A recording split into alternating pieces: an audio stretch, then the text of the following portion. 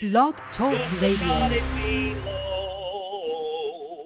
A little silver and a little gold, but in that city where the ransomed will shine, I want a gold one, that silver line.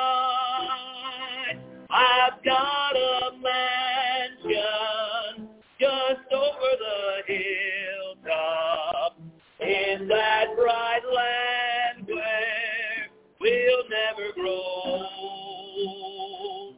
And someday yonder we will never more wander, but walk the streets that are pure as gold. So often tempted, tormented and tested, and like the prophet, my pillow was stole, and so I find here no permanent dwelling. I know He'll give me a mansion my own. I've got a mansion just over the hilltop in that bright land where we'll never grow old. And someday yonder we will never more wander, but walk the streets that are pure as gold. Don't think me poor or deserted or lonely. I'm not discouraged. I'm heaven bound. I'm just a pilgrim in search of a city. I want a mansion, a harp and a crown. I've got a mansion just over the hilltop in that bright land where we'll never grow old. And someday yonder we will never more wander, but walk the streets that are pure as gold. Amen. Praise God. Someday we're going to get up there and the Lord's going to lead us down that street of gold and say, and here's your mansion. Amen. And there won't be no foundation problems on those. Hallelujah. Won't be no drainage issues or water water ain't running right away, backing up at your back door. And, you won't have moles digging up the yard. Won't be no wild hogs breaking in, tearing up your backyard. Praise God. Heaven's going to be perfect. Amen. It'd be beautiful. Nobody will have to call an air conditioner repairman to come work on the heat or the air. Hallelujah. You won't have a water bill or electric bill. Praise God. Well, heaven's just looking better all the time, ain't it? Amen. But the best thing about it is it won't ever get dark. Amen. It'll be daylight savings time all the time. Amen. Hallelujah. It's just going to stay there. Amen. Because the sun never quits shining, because the sun is the light and the sun is Jesus. Amen. And I'm thankful that He redeemed me by His grace. I'm thankful to be His child this morning. I'm thankful to be here with the rest of His children. Amen. Not the rest of them, but part of them. Amen. Glad you're here. Got people out this morning, and we need to pray for them. We need to remember to pray for Scott in prayer and lift him up and pray that God heal him. Pray that God gives him a good day today. Pray that God gets him stronger and he gets stronger and stronger toward his healing. And need to remember him. Need to remember Erica this morning said they wasn't coming. Jack's going through sleep regression or whatever and didn't go to sleep after midnight. So pray for them. I'm trying to think who else we got. Mary. Pray for Mary. Pray for Richard. Pray for that situation. We've talked about that. Pray for Dan and Anya and both their conditions. Pray for who else? Your my niece. I keep wanting to say daughter-in-law, but I mean niece. My sister. Okay. All right. All right, niece and sister-in-law, anybody else? Unspoken. Unspoken. You got it. Leighton said, thank everybody for the prayers. So he had back surgery, and it's doing wonderful. Praise God. He said, tell everybody, he said, thank you for praying for him. Amen. I seen him this weekend, and all he's really getting up, walking good. Amen. That's great. Praise God. All, yeah. He could not do nothing. God's prayer answer. So, God's a miracle working prayer answer. Yes, he is. Great. Anything else? Anybody else? Okay. Things might go. Okay. All right. And now y'all know I'm dealing with stomach issues and whatnot, so y'all please remember me in prayer, especially while I preach. But I appreciate you pray I can get over this because I'm tired. I've had it a week. It's like a house guest. I'm ready for it to leave. You know, been around too long. But anyway, so let's pray that God answers prayer and all these things get tended to. Somebody pull up. Okay. Scott? Wow, okay. You may ought to go out there and grab an arm, Stephen. I don't know. He gets to the door. Well, let's go to the Lord in prayer. And let's ask God to bless us and meet with us this morning. Robert, lead us.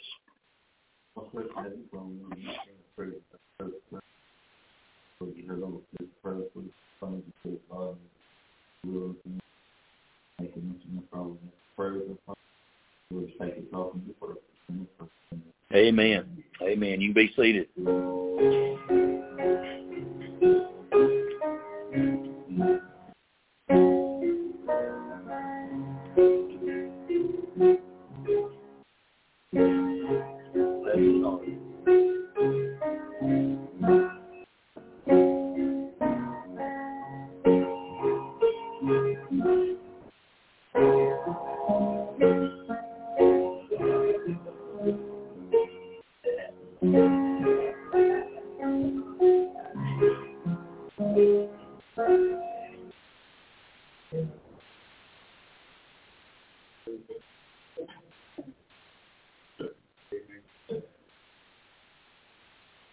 Well, praise God.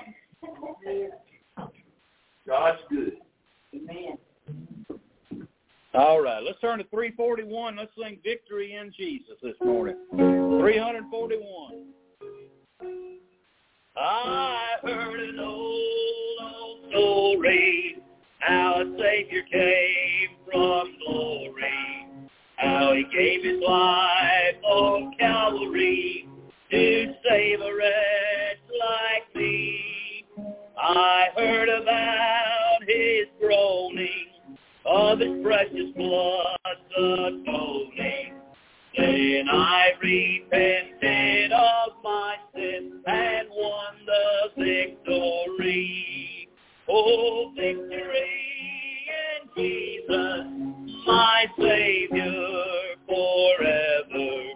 He sought me and bought me with his redeeming blood. Praise God, he loved me ere I knew him, and all my love is to him.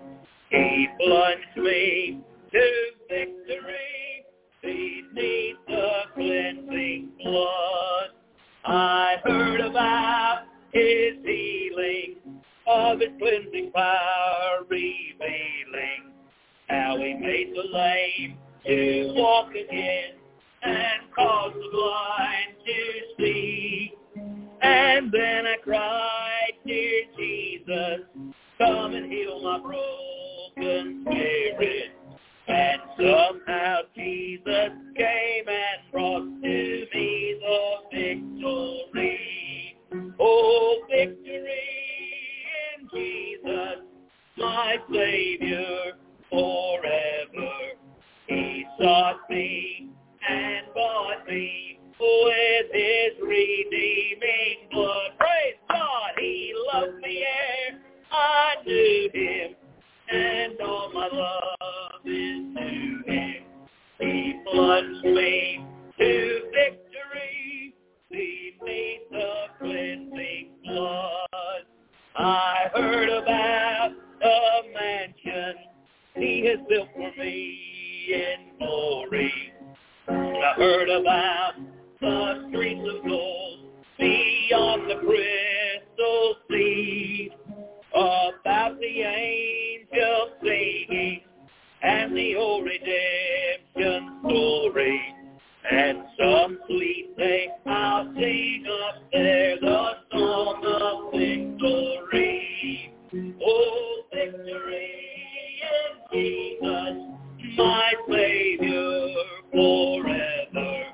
He sought me and bought me with his redeeming blood. Praise God, he loved me ere I knew him, and all my love is to him.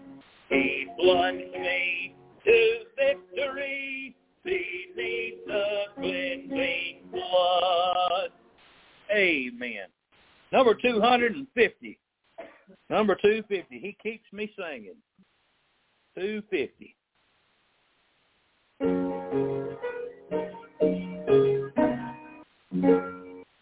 There's within my heart a melody. Jesus whispers sweet and low. Fear not, I am with thee. Peace be still. In all of life's ebb and flow. Jesus, Jesus, Jesus, sweetest name I know. Fills my every longing. Keep me singing as I go. All my life was wrecked by sin and strife. Discord filled my heart with pain. Jesus swept across the broken string, stirred the slumbering chords again. Jesus, Jesus, Jesus, sweetest name I know. Fills my every longing, keeps me singing as I go. Feasting on the riches of his grace, resting neath his sheltering wing. Always looking on his smiling face, that is why I shout and sing. Jesus, Jesus, Jesus, sweetest name I know. Fills my every longing, keeps me singing as I go. Oh, sometimes he leads through waters deep, trials fall across the way. Oh, sometimes the path seems rough and steep, see his footprints all the way. Jesus, Jesus, Jesus, sweetest name I know. Fills my every longing, keeps me singing as I go. Soon he's coming back to welcome me, far beyond the starry sky. I shall wing my flight to worlds unknown. I shall reign with him on high. Jesus, Jesus, Jesus, sweetest name I know. Fills my every longing, keeps me singing as I go. Praise God. 345. 345. What a friend we have in Jesus.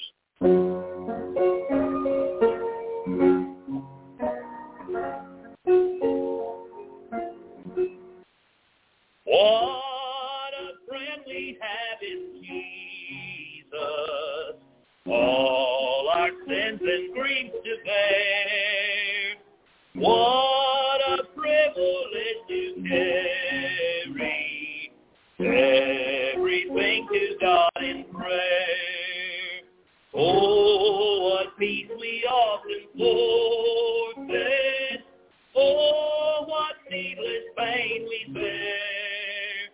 All because we do not carry everything to God in prayer. Have we trials and temptation? Is there trouble anywhere? We should never be discouraged. Take it to the Lord in prayer. Can we find a friend so faithful who will all our sorrows share? Jesus knows our every weakness.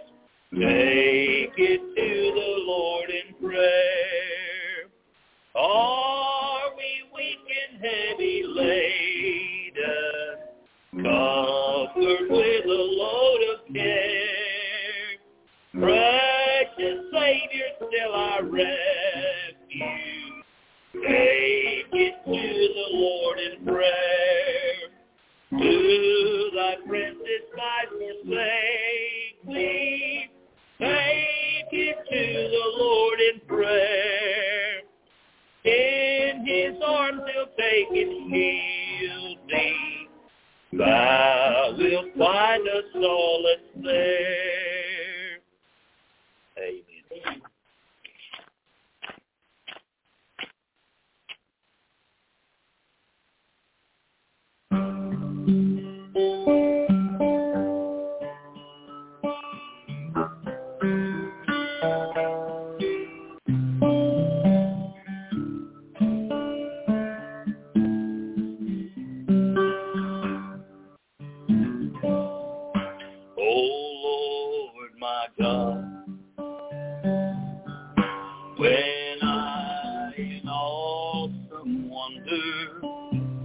Consider all the world thy hands have made. I see the stars,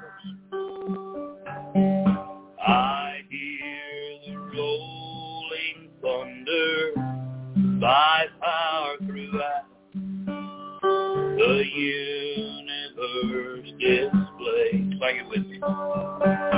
Then sings my soul, my Savior God, to thee. How great thou art, how great thou art. Then sings my soul, my Savior God, to thee. How great thou art, how great thou art. When through the woods and forest glades I wander and hear the birds sing sweetly in the trees. When I look down from lofty mountain grandeur and hear the brook and feel the gentle breeze, and sings my soul, my Savior God, to thee. How great thou art, how great thou art. Then sings my soul, my Savior God, to thee. How great thou art, how great thou art. And when I think that God his Son not sparing sent him to die, I scarce can take it in that on the cross, my burden gladly bearing, he bled and died to take away my sin. And sings my soul, my Savior God, to thee. How great thou art, how great thou art. Then sings my soul, my Savior God, to thee. How great thou art, how great thou art. When Christ shall come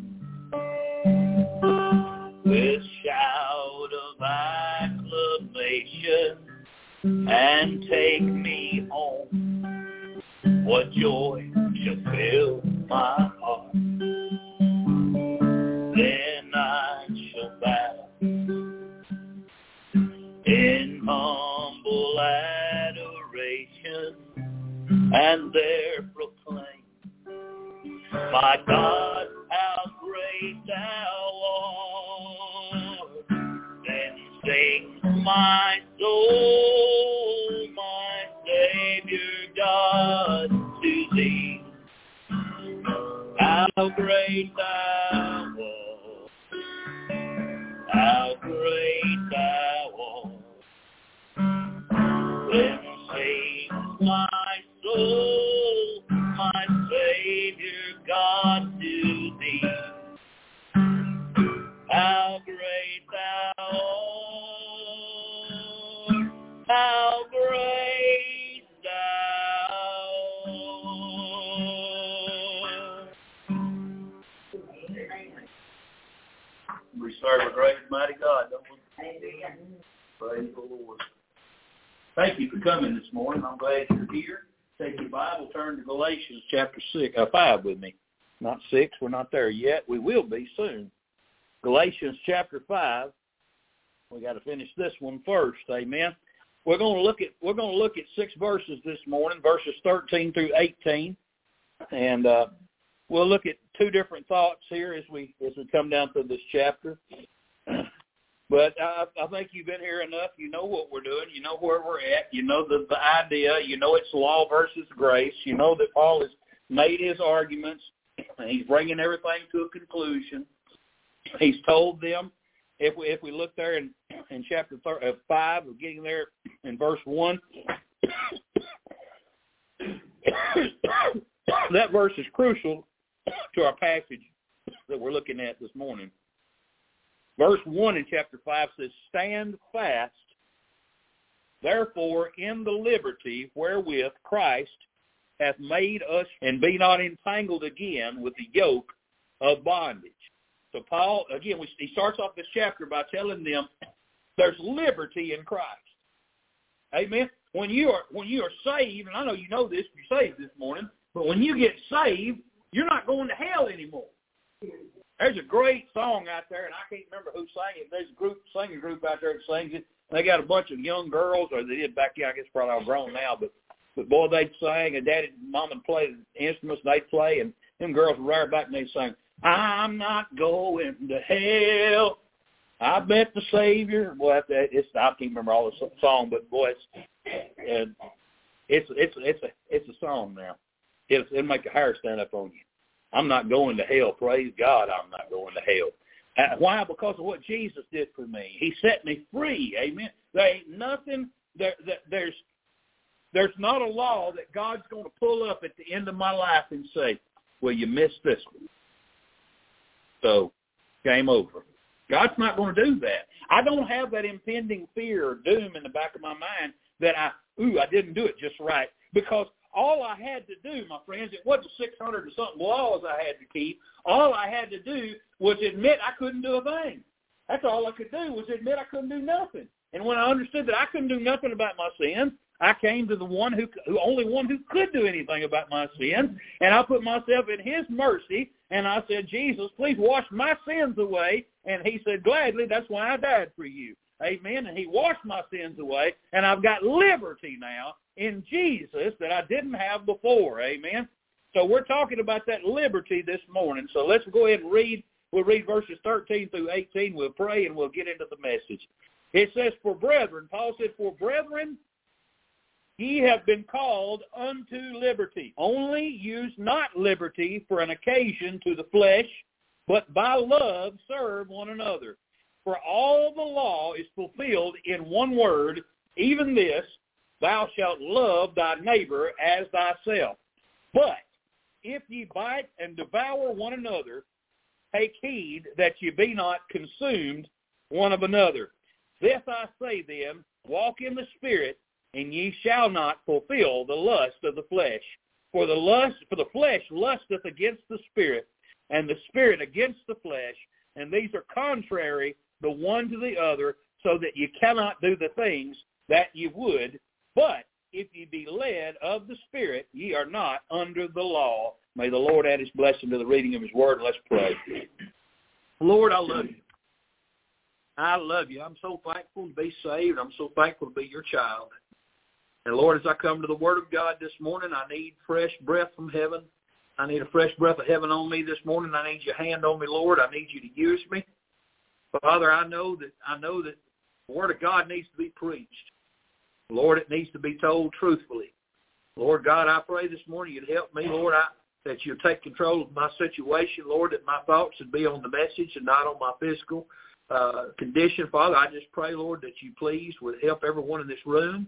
Lord, that we focus and get the message today. Lord, not just everybody in this room, but, Lord, everybody that's listening through Facebook, through Blog Talk Radio, and, Lord, whatever formats this message finds its way into.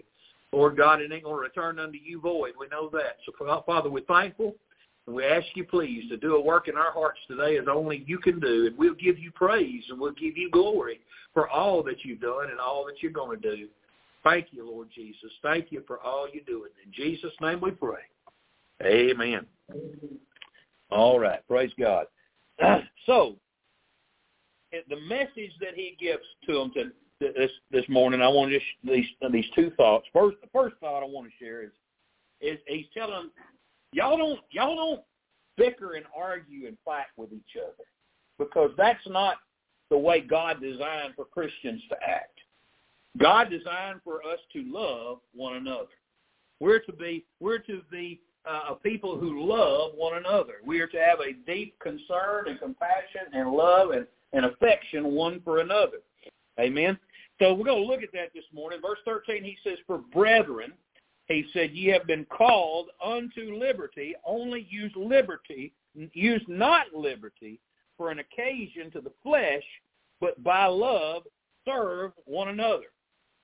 So we've been called unto liberty. And Paul has made this point over and over and over and over again, that the Christian life is a life of liberty. Like I said just before I prayed, Jesus came to set the captives free. Amen. He didn't come to put us in bondage. Amen. He didn't come to keep us in bondage. He didn't come for us to get saved and then lose it, go back into bondage, and get saved and lose it, and then go back into bondage and lose it. I mean, God, that is not how it works. That may be how some denominations like to keep people in fear and intimidate them and keep them in the church pews, but that is not what the Bible teaches, and that's not what God would have a preacher preach. Amen. The truth of it is there's liberty in Christ, and he came to set you free. He came to set them free.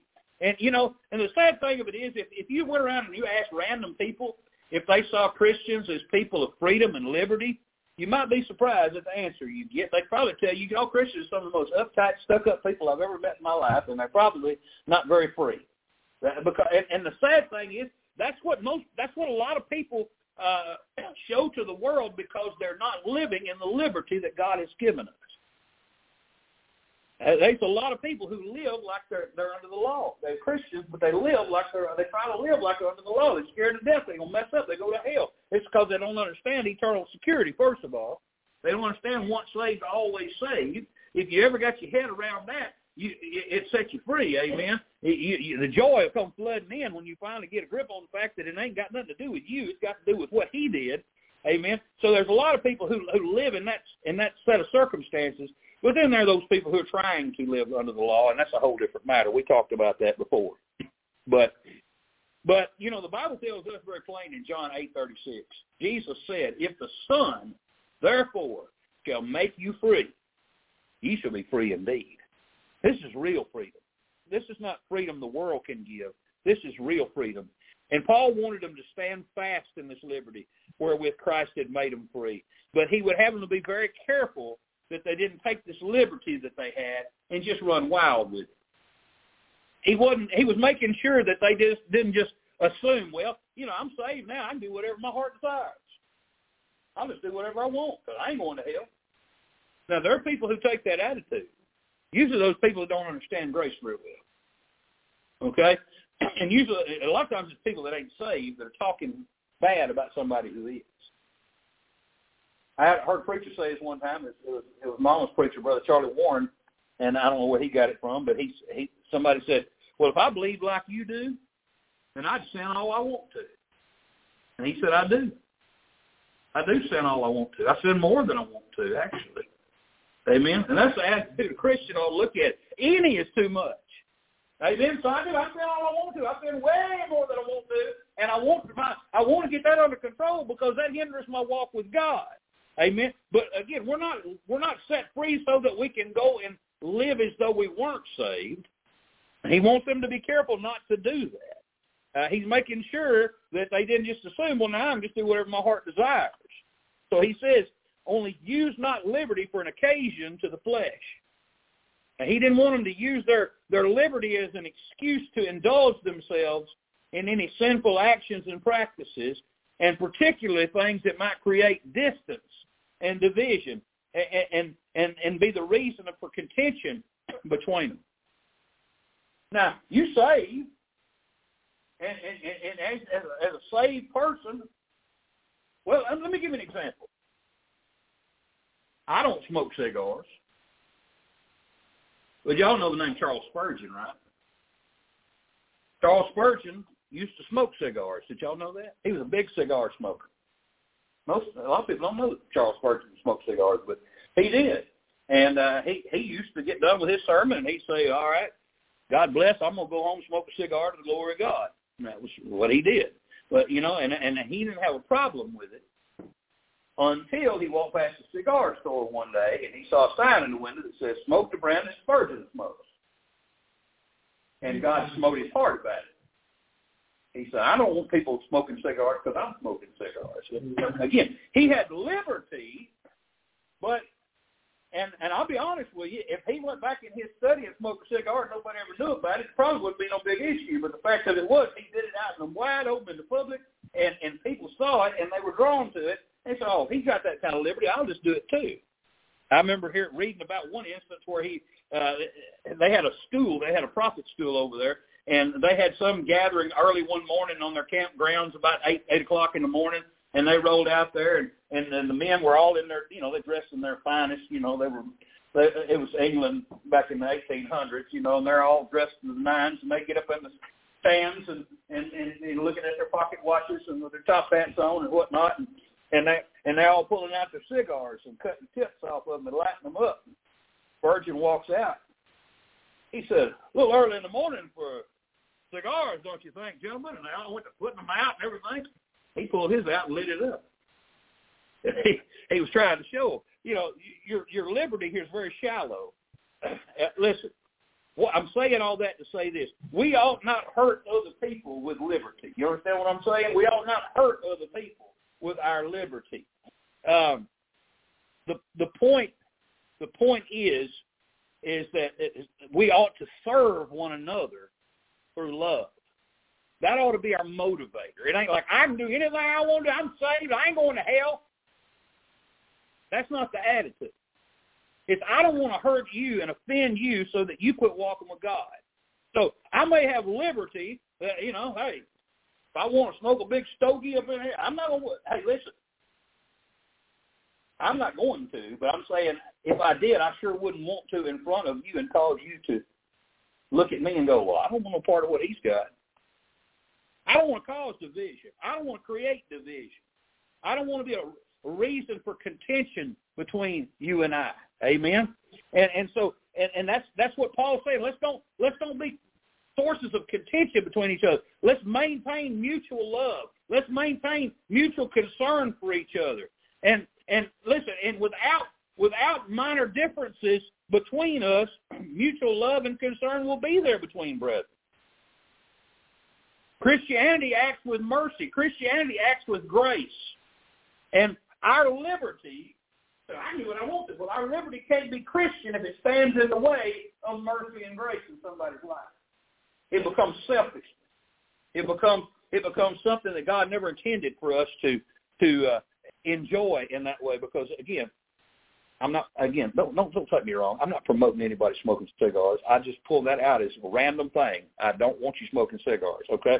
Not that anybody in here is probably going to go out and buy one after church, but I just don't want you to, okay? All right? All right, so it's bad for you. But point is, the liberty that we enjoy as Christians, it's not a carnal liberty. It's not a lustful liberty. Christ has redeemed us from the curse of the law. That's over. That's done. He's redeemed us from the curse of the law. But understand, He has not redeemed us from the obligation of the law. That means we're not to throw the Bible out and say, well, you know, that's all Old Testament. I don't have to worry about none of that. Well, thou shalt not kill still back there, ain't it? Thou shalt not steal. That's in there too. Amen. That part about committing adultery, all that. Listen, all them commandments are still in there. It's still good for you. Amen. It's still good things back there. The Bible said those things are written for us for examples. Amen. We're not supposed to throw it away. We're supposed to continue to look at the law. God didn't destroy the law. When Christ came, He fulfilled it. He didn't destroy it. God still feels the same way He feels about it, but Jesus fulfilled it. You understand? He hadn't freed us from the obligation. The gospel is according to godliness. What God calls accursed is still accursed. Jesus died on the cross didn't change accursed things into blessed things. Abominations are still abominations. And we're supposed to see them that way. Sin is still sin. Jesus died didn't change what those things are. And it didn't change our view toward those things. 1 Timothy 6:3-5 says, if any man teach otherwise and consent not to wholesome words, even the words of our Lord Jesus Christ, and to the doctrine which is according to godliness. Listen, the law promotes godliness.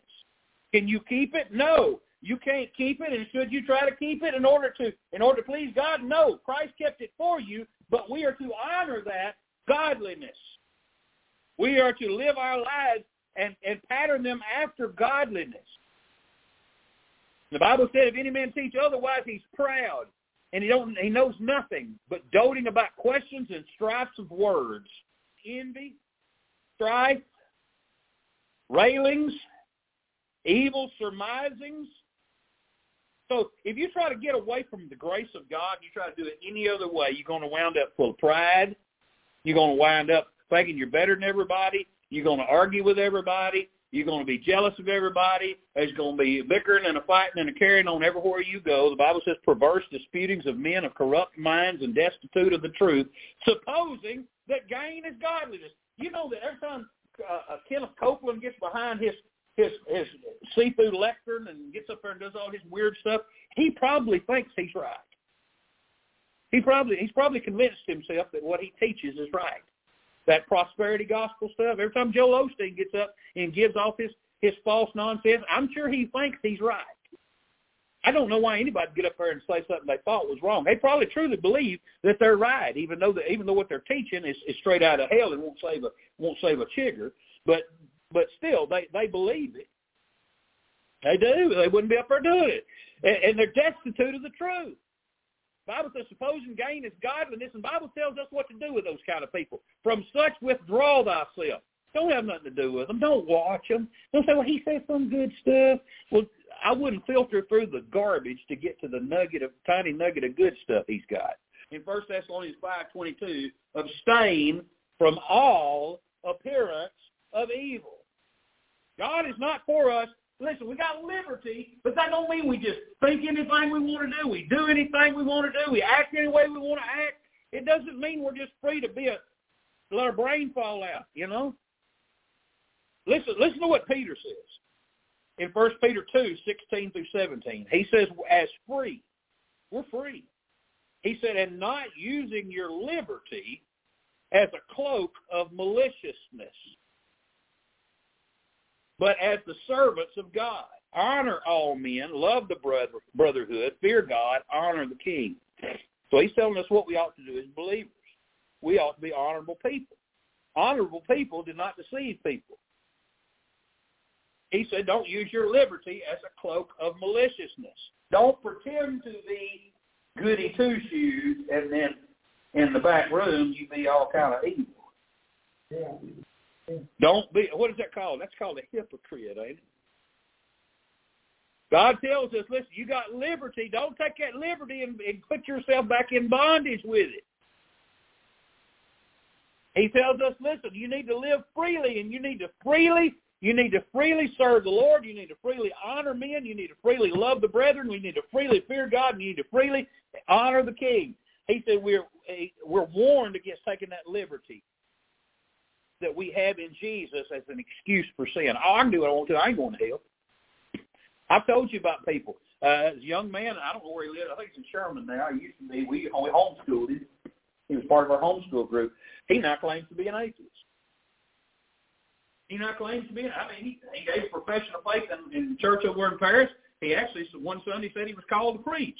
And now he claims to be an atheist. But he says, he has a caveat. He says, but, you preach that once saved, always saved stuff. He said, and I prayed that prayer, so according to you, I'm saved, so I'm covered. How much faith you got in that boy's salvation? I ain't got none. When I got it, it was settled. Amen. When I got it, there wasn't no throwing Jesus away. There wasn't no tossing Jesus out because I didn't like the way my life went.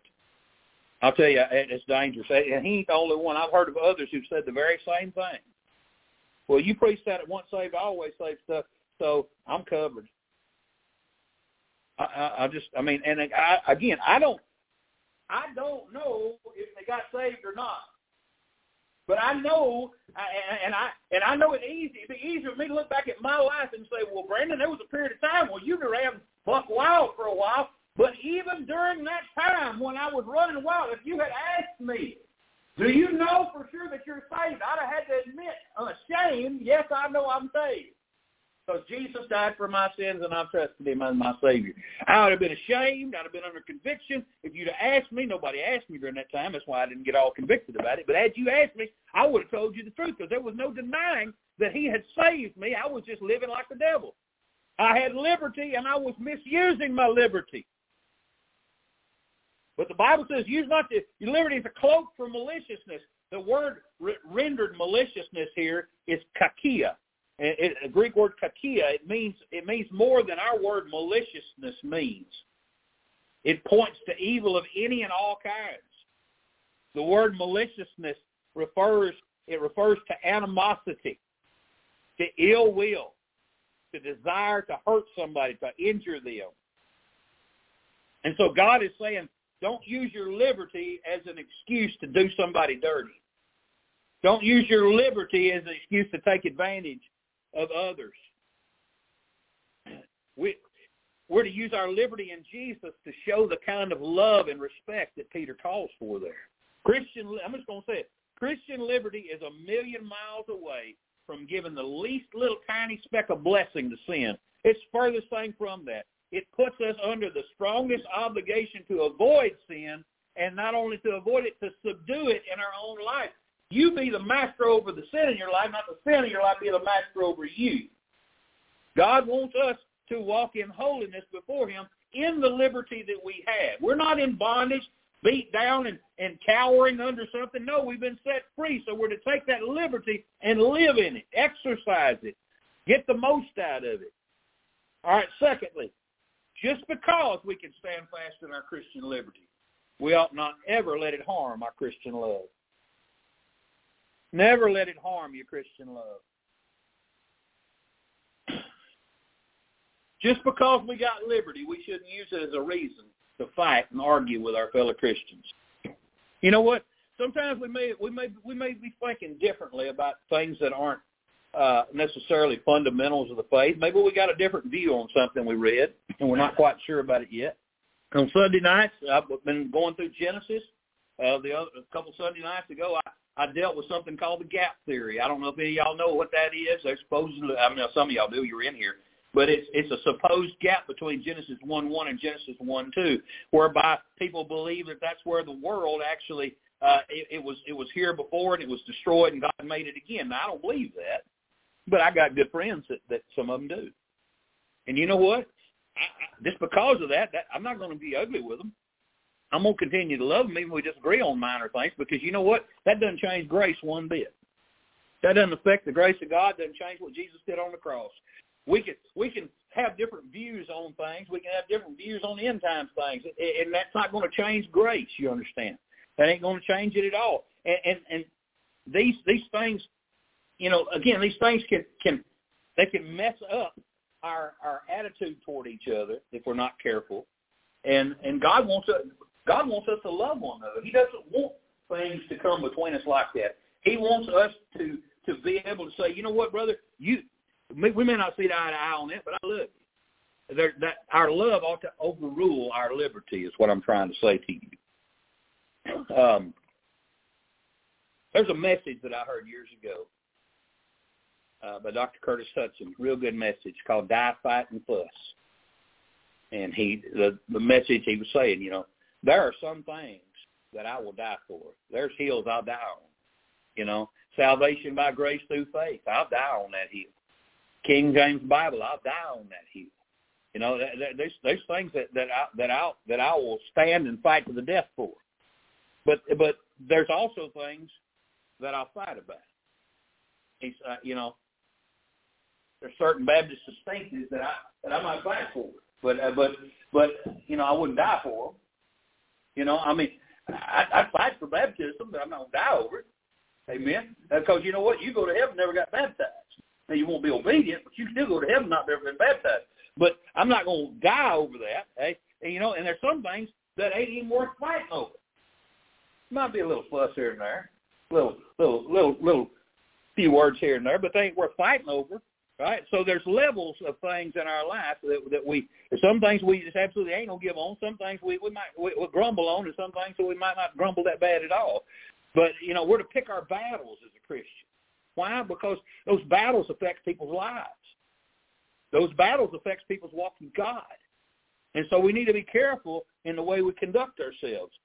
And Paul, he attempts to persuade these Galatian Christians of this, and he gives them two thoughts here for this purpose. The first one is that God is love, and His way is loving. Verse 14, for all the law is fulfilled in one word, even in this, thou shalt love thy neighbor as thyself. All the law is fulfilled in one word. Love is the sum of the whole law. You know, the Bible says God is love, right? So love, if God is love, then what comes from God is love, and love is the sum of the law. People look at the law, thou shalt not, thou shalt not, thou shalt not. That don't sound like love at all. That sounds like a bunch of do not list. That's a do's and don't list. But that's not the way it's written. Those are our duties toward God and our duties toward man. And duty is born out of something. Duty. Why does a mother get up and take care of her child? It is her duty, but her duty is born out of love, right? And our duty as Christians is born out of love. Love to God, it comprises the duties of the first four commandments. Let me turn over there in Exodus chapter 20. I know y'all know what they say, but it won't hurt you to hear them again. Y'all ain't got nowhere to be for a few minutes anyway. All right. I am the Lord thy God, which have brought thee out of the land of Egypt, out of the house of bondage. Thou shalt have no other gods before me. God's saying you to love me and only me. Thou shalt have no other gods before me. Thou shalt not make unto thee any graven image or any likeness of anything that is in heaven above, or that is in earth beneath, or that is in the water under the earth. He doesn't want us to have anything. He doesn't want us to worship any other God and have no other God, and He don't want us worshiping anything except Him. All right? And He said, thou shalt not bow down thyself to them, nor serve them, for I, the Lord, am a jealous God, visiting the iniquity of the fathers upon their children of the third and the fourth generation of them that hate me, and showing mercy unto thousands of them that love me and keep my commandments. Thou shalt not take the name of the Lord thy God in vain, For the Lord will not hold him guiltless that taketh his name in vain. And then he said, remember the Sabbath day to keep it holy. Now, so all those commandments are focused on God and our love and our attention paid to him.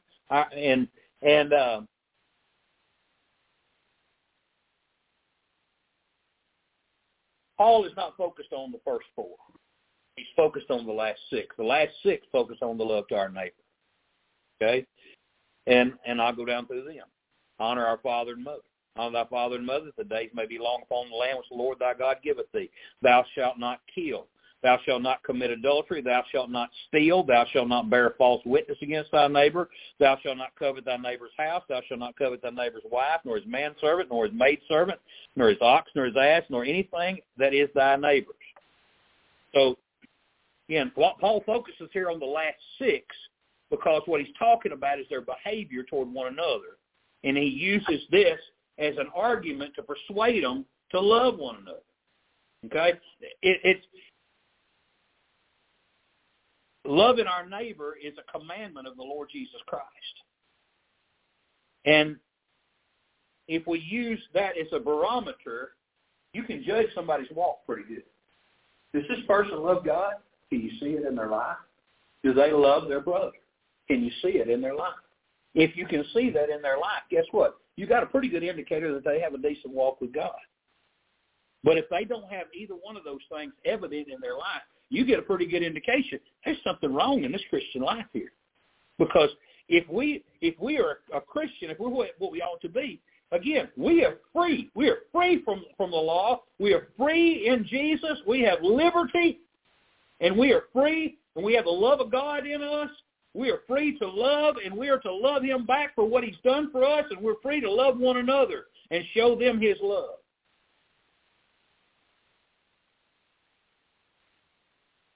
So, you want to know somebody? If somebody's a believer, just watch their life. Just watch. Do you see any of these fruits in their life? We're going to see the fruits of the Spirit here shortly, probably next week. But again, this is a good barometer to use, and loving God and loving your neighbor.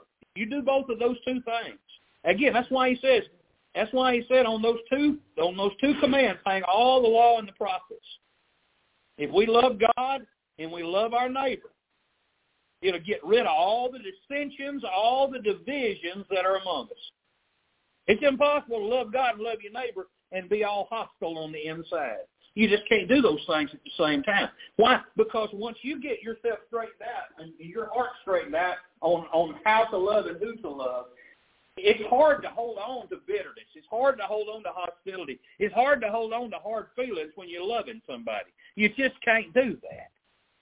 Amen? So God, what Paul is telling them, he's saying, look, we need to stand fast in the liberty and enjoy the love of God and enjoy the mercy and the grace of God and reflect that back to God and show that to our fellow man and not get so caught up in this following people who are trying to get us to follow after a set of rules and guidelines that could never save. It's a waste of their time and it's a waste of their eternity. John 13:35, Jesus said, by this shall all men know that ye are my disciples. How? If you have love one to another. So again, what I said, it rings true. If we love one another, we'll root out the complainers. Love covereth a multitude of sin. I mean, if we focus all our attention on loving the Lord with everything in us, and we focus the rest of our attention on loving everybody like we should, there wouldn't be nobody complaining about nothing. Everybody'd be tickled to death about everything going on in their life. Why? Because they got love. They got the right kind of love flowing into their life. And you know what? And what else that'll do? It might also keep somebody from going to ruin. Because if everybody around you is encouraging you and loving you and showing you the love of God, it's hard to go astray in that situation. Amen. It's just like it's hard. It's possible to go wrong from a good Christian home, but it's hard to, because all the roadblocks are there in the way, preventing you from going astray. Amen. And every church ought to be full of God's love. Every church ought to be full of the compassion of Christ. Amen. Every church ought to be a welcoming place to come into where you can find help and love and mercy. But the truth of it is that's not the way it is with everybody. And he addresses that in verse 15. He says, but if you bite and devour one another, take heed that you be not consumed one of another. Biting and devouring. That reminds me of a pack of wild animals. But that's the way a church can act when it uses liberty as a platform to promote selfishness. And you say, what in the world do you... I've seen this happen. I've seen a situation where the youth guy turned the youth against the preacher. I think I've told you about this, but I'll tell you again, because I like to tell stories over and over. But no, years ago, I was in Union Baptist Church in Ralston, Arkansas, and I can tell these names because none of y'all know none of these people. And Pastor Joe Brown, good man, love him to death. And there was a youth guy that was there when I got there, and his name was Jonathan. I won't give his last name. And Jonathan was a little light in the britches. Y'all know what I mean by that. He was a little girly, and he didn't like the way Brother Joe did things. Brother Joe's old school. Brother Joe's old-time King James, straight as an arrow, got a backbone like you wouldn't believe. He wasn't scared of nothing. And Jonathan, on Wednesday nights, would take the young people in the fellowship hall, and they would go back there and have youth night. Well, Brother Joe went back there one day. He's walking around the fellowship hall, and he seen the VCR sitting there with the power button on, and he pushed the eject button, and it was a Hollywood movie come shooting out of that thing, and he found out that they've been back there watching PG and R-rated movies on Wednesday night. Well, selfishness in a church is never a good thing. It turned, and listen, you could say, well, if they had liberty to watch any movie they wanted to, it's all saved. That's not how that works. Y'all seen that commercial? That's not how any of this works. It don't work that way. Amen. Listen, he was taking advantage of the church. He was taking advantage of believers. Why? Because he had a gripe with the preacher, and he was trying to bite and devour the preacher, and he was using the youth to get to him. Biting and devouring. You know, if you want to see some action, put two selfish people together and watch. They'll tear one another to pieces. They'll consume each other. I remember hearing a story years ago about crab fishing. They said when you catch crabs, he said if you got a bucket, you can throw a crab over in there. You got to watch that crab; he'll crawl out. You got to put a lid on it. If you throw one crab in the bucket, he'll crawl out. He said, but if you throw another one in there, you don't have to put the lid back on it. Because the way crabs work, one of them will try to crawl out of the bucket, and the other said, he'll reach in front and pull him right back down in there. So you can put as many crabs as you want to. One tries to crawl out, they'll all pull the other one back down. That's the way a lot of Christians are. They won't let anybody grow. They just want to keep pulling everybody back down. That's not how God wants us to do. He doesn't want us to bite and devour each other. Amen. He wants us to love one another and help one another, encourage one another to grow. Amen. He calls us to help one another, to be a joy to one another, not to bite and devour one another like wild animals. You know, and again, strifes amongst brethren, if they continue, are likely to destroy both. Brethren, I say, believers. If believers get into it, they're going to tear each other's Christian life up. And understand this too. God's churches can't be destroyed from the outside. God's church has divine perpetuity. That means God will keep it going. The only way a church can be destroyed is by the members on the inside. That's it. That is the only way. All right, let's keep going. We're almost done. All right.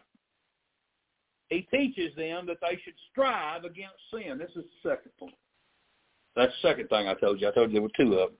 He's teaching them that they should strive. If we're to love one another, we should strive against sin. And we'd be so much better off. We'd be so much more joyful in our life. We'd have so much more victory in our life if instead of biting and devouring one another on account of different opinions, people would just set themselves against sin in themselves in the places where they live. Just instead of worrying about what so-and-so's doing over here and what she's doing and what he's doing, if we focus on the person in the mirror and put all our time and effort into trying to live the power of God, not by our own power, but by submitting ourselves to the Lord and turning ourselves over to Him and confessing our sins and asking for God's Holy Spirit to work in us and bring about victory in our life, if we would focus on us and quit worrying about what other people are doing, we'd get some victory. we'd get some victory. The real fight's in the mirror. And that ought to be our top priority, is to deal with that person in the mirror. And Paul tries to help us understand, and he gives us some help with it. Verses 17 here. He tells us that there's a struggle in everybody between the flesh and the spirit. Verse 17, for the flesh and the spirit against the flesh. And these are contrary the one to the other. So they're against each other constantly. So that you cannot do the things that you would. And the flesh, which is our corrupt part and our carnal part of us, which your flesh ain't saved and my flesh ain't saved. Ain't nobody's flesh saved. Jesus didn't die to save our flesh. He died to save our soul. So our flesh is never going to be redeemed until it's brand new and made over. Amen. As long as between now and the grave, our flesh ain't going to get no better. Ain't going to do nothing but get worse. And that flesh lusts. And even though you got saved, your flesh continues to lust, which means it's continuing to fight and strive and struggle with strength and stubbornness. You got to understand, your flesh is strong, and your flesh is hard-headed. It don't give up. It's easy. And what is it struggling and fighting against? It's fighting against your spirit that God's Holy Spirit brought to life in you. The part of you that responds directly to God, the part of you that honors God, the part of you that worships God, the part of you that fellowships with God. Your flesh says, I don't like that part of you. It gets in my way. And the Spirit says, I don't like you. You hinder my walk with God. And so there's a battle going on inside of you. Everything the Spirit of God does in you, your flesh resists it, every bit of it. Your flesh don't want you reading the Bible. Your flesh don't want you praying. Your flesh don't want you spending time with other believers. Your flesh wants to do what your flesh wants to do, and that's all. Your flesh is a selfish, rotten person. And mine is too. Don't take offense. I'm telling you the truth. Our flesh wasn't no count. That's why it needed to be saved. And on the other hand, your spirit, that's a little s, not a big S. Your spirit, which is the part of you that was made new when you got saved, it fights back against the flesh. It opposes the will of the flesh. It opposes the desire of the flesh. It says, no, we're going to do what God wants. So what happens is, Paul says, that you cannot do the things that you would. Romans 7, 20 through 25. Paul said, now if I do that, I would not, if I do the thing I don't want to do. It's no more I that do it, but sin that dwelleth in me. What's he saying, Paul? He's saying if I do something that is out of character for me, it isn't me that chose to do it. It's my flesh that had a desire to do it because my flesh wants to do the wrong thing. And he said, I find a law then that when I would do good, when I want to get up and have a good day today. I want to live for God today. That evil's present with me. Y'all all seen the little angel on the shoulder, little devil on the shoulder. That's a representation of what Paul's saying here. It's a bad representation, but it's still a representation. He's saying that little devil sitting on my shoulder, saying, come on, let's go have some fun. Let's go get in some trouble. It'll be all right. And Paul knows this. He says, you know, it's there. It's there with me. It's gnawing at me. It's aggravating me. He said, because I delight in the law of God after the inward man. What is he saying? Because I got saved, the Spirit of God now lives in me, and the part of God that lives in me, it created a delight in me for the things of God that I didn't have before I got saved. Now I love the things of God. I want to do right. I want to please God. I want to do right. On the inside, I want to do right so bad. He said, but I see another law in my members. That's in my flesh. I see this other law in my flesh, and it's at war. It's warring against the law of my mind. I know in my mind, my spirit says, hey, you need to serve God. But my flesh says, and there's a battle going on between the two. And my flesh, he said, it's bringing me into captivity to the law of sin, which is in my members. What is Paul saying? Paul's saying, hard as I try, I still fall down. That's what Paul's saying. I'm the Apostle Paul. I know all this stuff to be true, and yet I still fall down.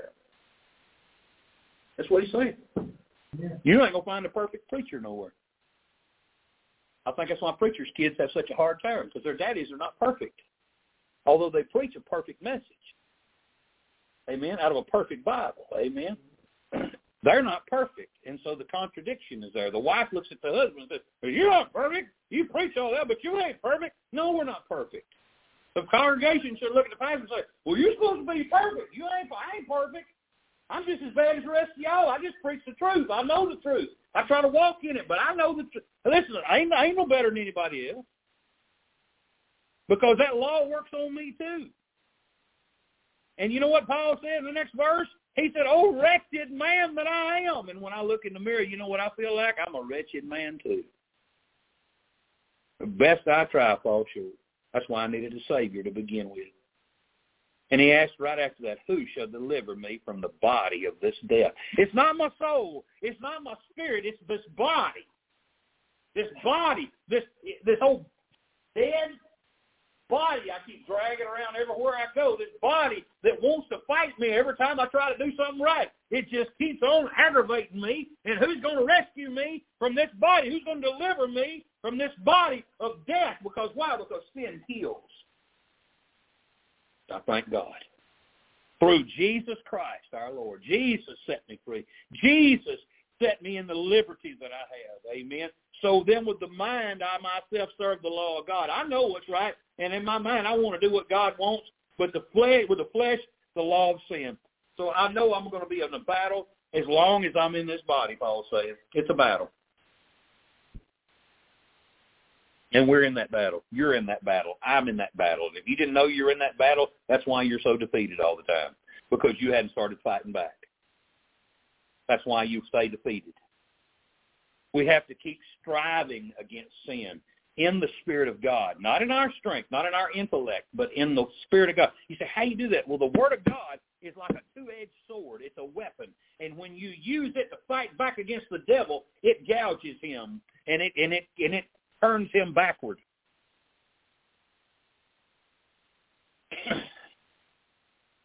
And it's our duty. It's our duty to fight back. It's in our interest, and it is our duty to struggle against sin and to side with truth and right. It's our duty to side with our convictions against our corruptions. You say, well, you don't know all my problems. Well, you may have problems, but you got convictions too, and you know what's right and you know what's wrong. Don't side with what's wrong and it's going to do it. Side with your convictions and say, I know better than that. God told me and showed me that's better. That it's better to walk with him than to do that. We ought to side with grace rather than lust.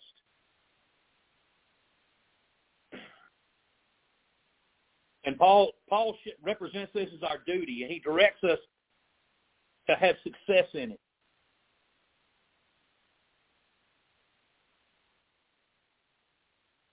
Now, what should we do so we can get better?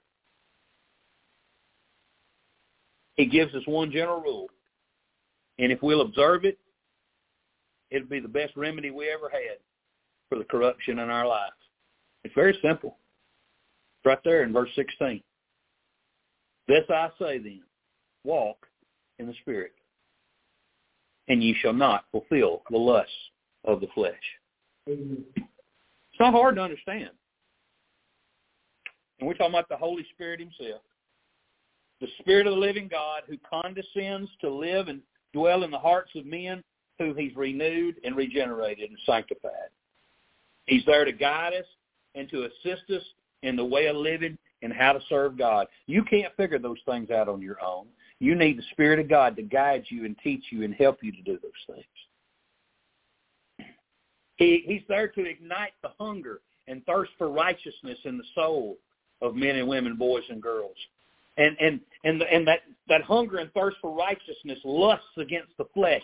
When you have a hunger and a thirst for righteousness and you have a lust for the flesh, those things battle against one another.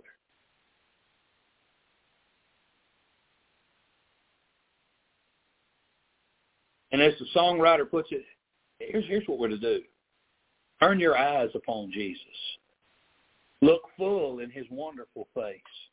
And the things of earth will grow strangely dim in the light of his glory and grace. If we'll walk in the Spirit, if we'll make Jesus the focus of our life. If we'll just let him have control of us.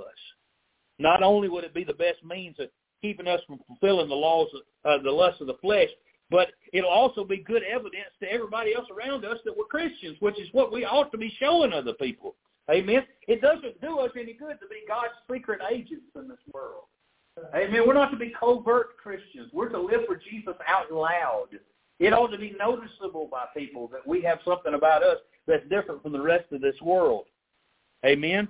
And Paul says in verse 18, he says, but if you be led of the Spirit, ye are not under the law. It was like he'd said, you need to expect a struggle between the flesh and spirit as long as you're in the world. That the flesh will be lusting against the Spirit as well as the Spirit against the flesh. But if over the course of your lives you begin to be led by the Spirit, if you begin to act under the guidance of the Holy Ghost, and that and of that spiritual nature and disposition that the Holy Ghost brings to life in you, if you'll make the Word of God your rule and the grace of God your principle for living, it'll appear to everybody you ain't living under the law. You're under grace. Man, you got victory and joy in your life. You're not beat down and worried all the time. There's no joy in I can lose my salvation. There's only joy when you know it's forever. You're not under the condemning part of it, even though you're still under the commanding part of it, the commanding power of it. Listen to Romans 8:3. For what the law could not do, in that it was weak through the flesh, God sending his own Son in the likeness of sinful flesh, and for sin, condemned sin in the flesh. In verse 14, that same chapter, and we're done. For as many as are led by the Spirit of God, they are the sons of God. I thank God this morning that back 40-something years ago, I put my trust and my faith in the Lord Jesus Christ, not in what the law could do, but in the fact that he had fulfilled it for me. And I put my faith in him, and he washed me clean. He saved me, and I'm secure and saved. And I'm safe in the fact that he has saved me forever. Can't nothing ever change that. Can't nothing ever go back. Can't ever go back from that. Amen? I have liberty. And if you're saved here this morning, you've got liberty. Don't ever let the devil stand and try to tell you that you got to go back and do this or go back and do that in order to get to God, because Christ has made the way clear all the way to the throne. Amen? There's liberty and joy, and we ought to live it and show other people around us what Christ has done in our lives. Let's stand together. We're going to sing a song of invitation here in just a moment. I think it's 197, if I'm not mistaken. 157. 157. 157. Jesus paid it all, and he did. It's all paid for. Amen? And all we got to do is believe and trust. Amen? And walk in it. Amen? 157. 157. Father, I thank you for this day. I thank you, Lord, for the message. Thank you, Lord, for salvation by grace through faith. Father, I pray for everyone on the side of my voice. Lord, if there's somebody listening in, Lord, maybe just trusted Christ, you're just about to. Father, I rejoice and I thank you. Lord, I pray for each and every one out there listening. Lord, maybe there's been some people listening who weren't sure about whether or not they were secure in their salvation. Lord, I hope they've gotten security about it. Lord, I pray, Father, we be reminded. Lord, our life matters, and people are watching us. They want to see what we got is real. And Lord God, I pray, Father, that Father, folks will understand that. We're not to walk in our strength, trying to please you according to our strength. Lord, we're to honor you and walk in holiness and walk in righteousness according to your Spirit and by the power of your Spirit. And Lord, if we do that, our lives will matter and our lives will count. You'll use it for your glory, and it'll bring glory to you and people will come to Christ through it. Lord, please help us to be a blessing for our lives to matter. And we thank you for it. In Jesus' name we pray. Amen.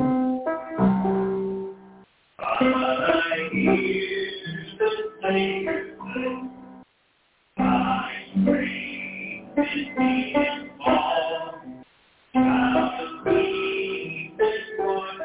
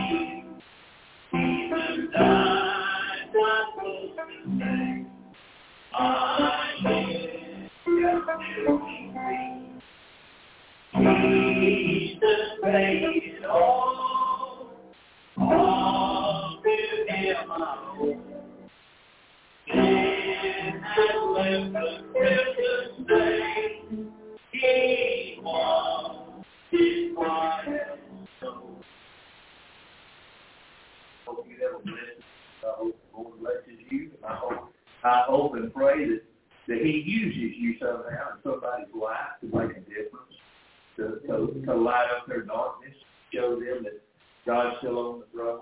He still loves folks. He still loves sinners. The salvation is still there for folks who need to be saved. The blood's still fresh and still flowing. Don't forget, you are the key that somebody needs to get into heaven. You got all the information they need. Let's share it with them. All right, let's go to the Lord in prayer. Let's be dismissed. David, why don't you dismiss? Lord, heavenly God, we love you and thank you. Thank you for our salvation, God. Worship you and praise you for everything. Dear Lord, we ask you to do it. Each and every one of us, protect us and guide us in the coming days, God. May your will, pray your gospel.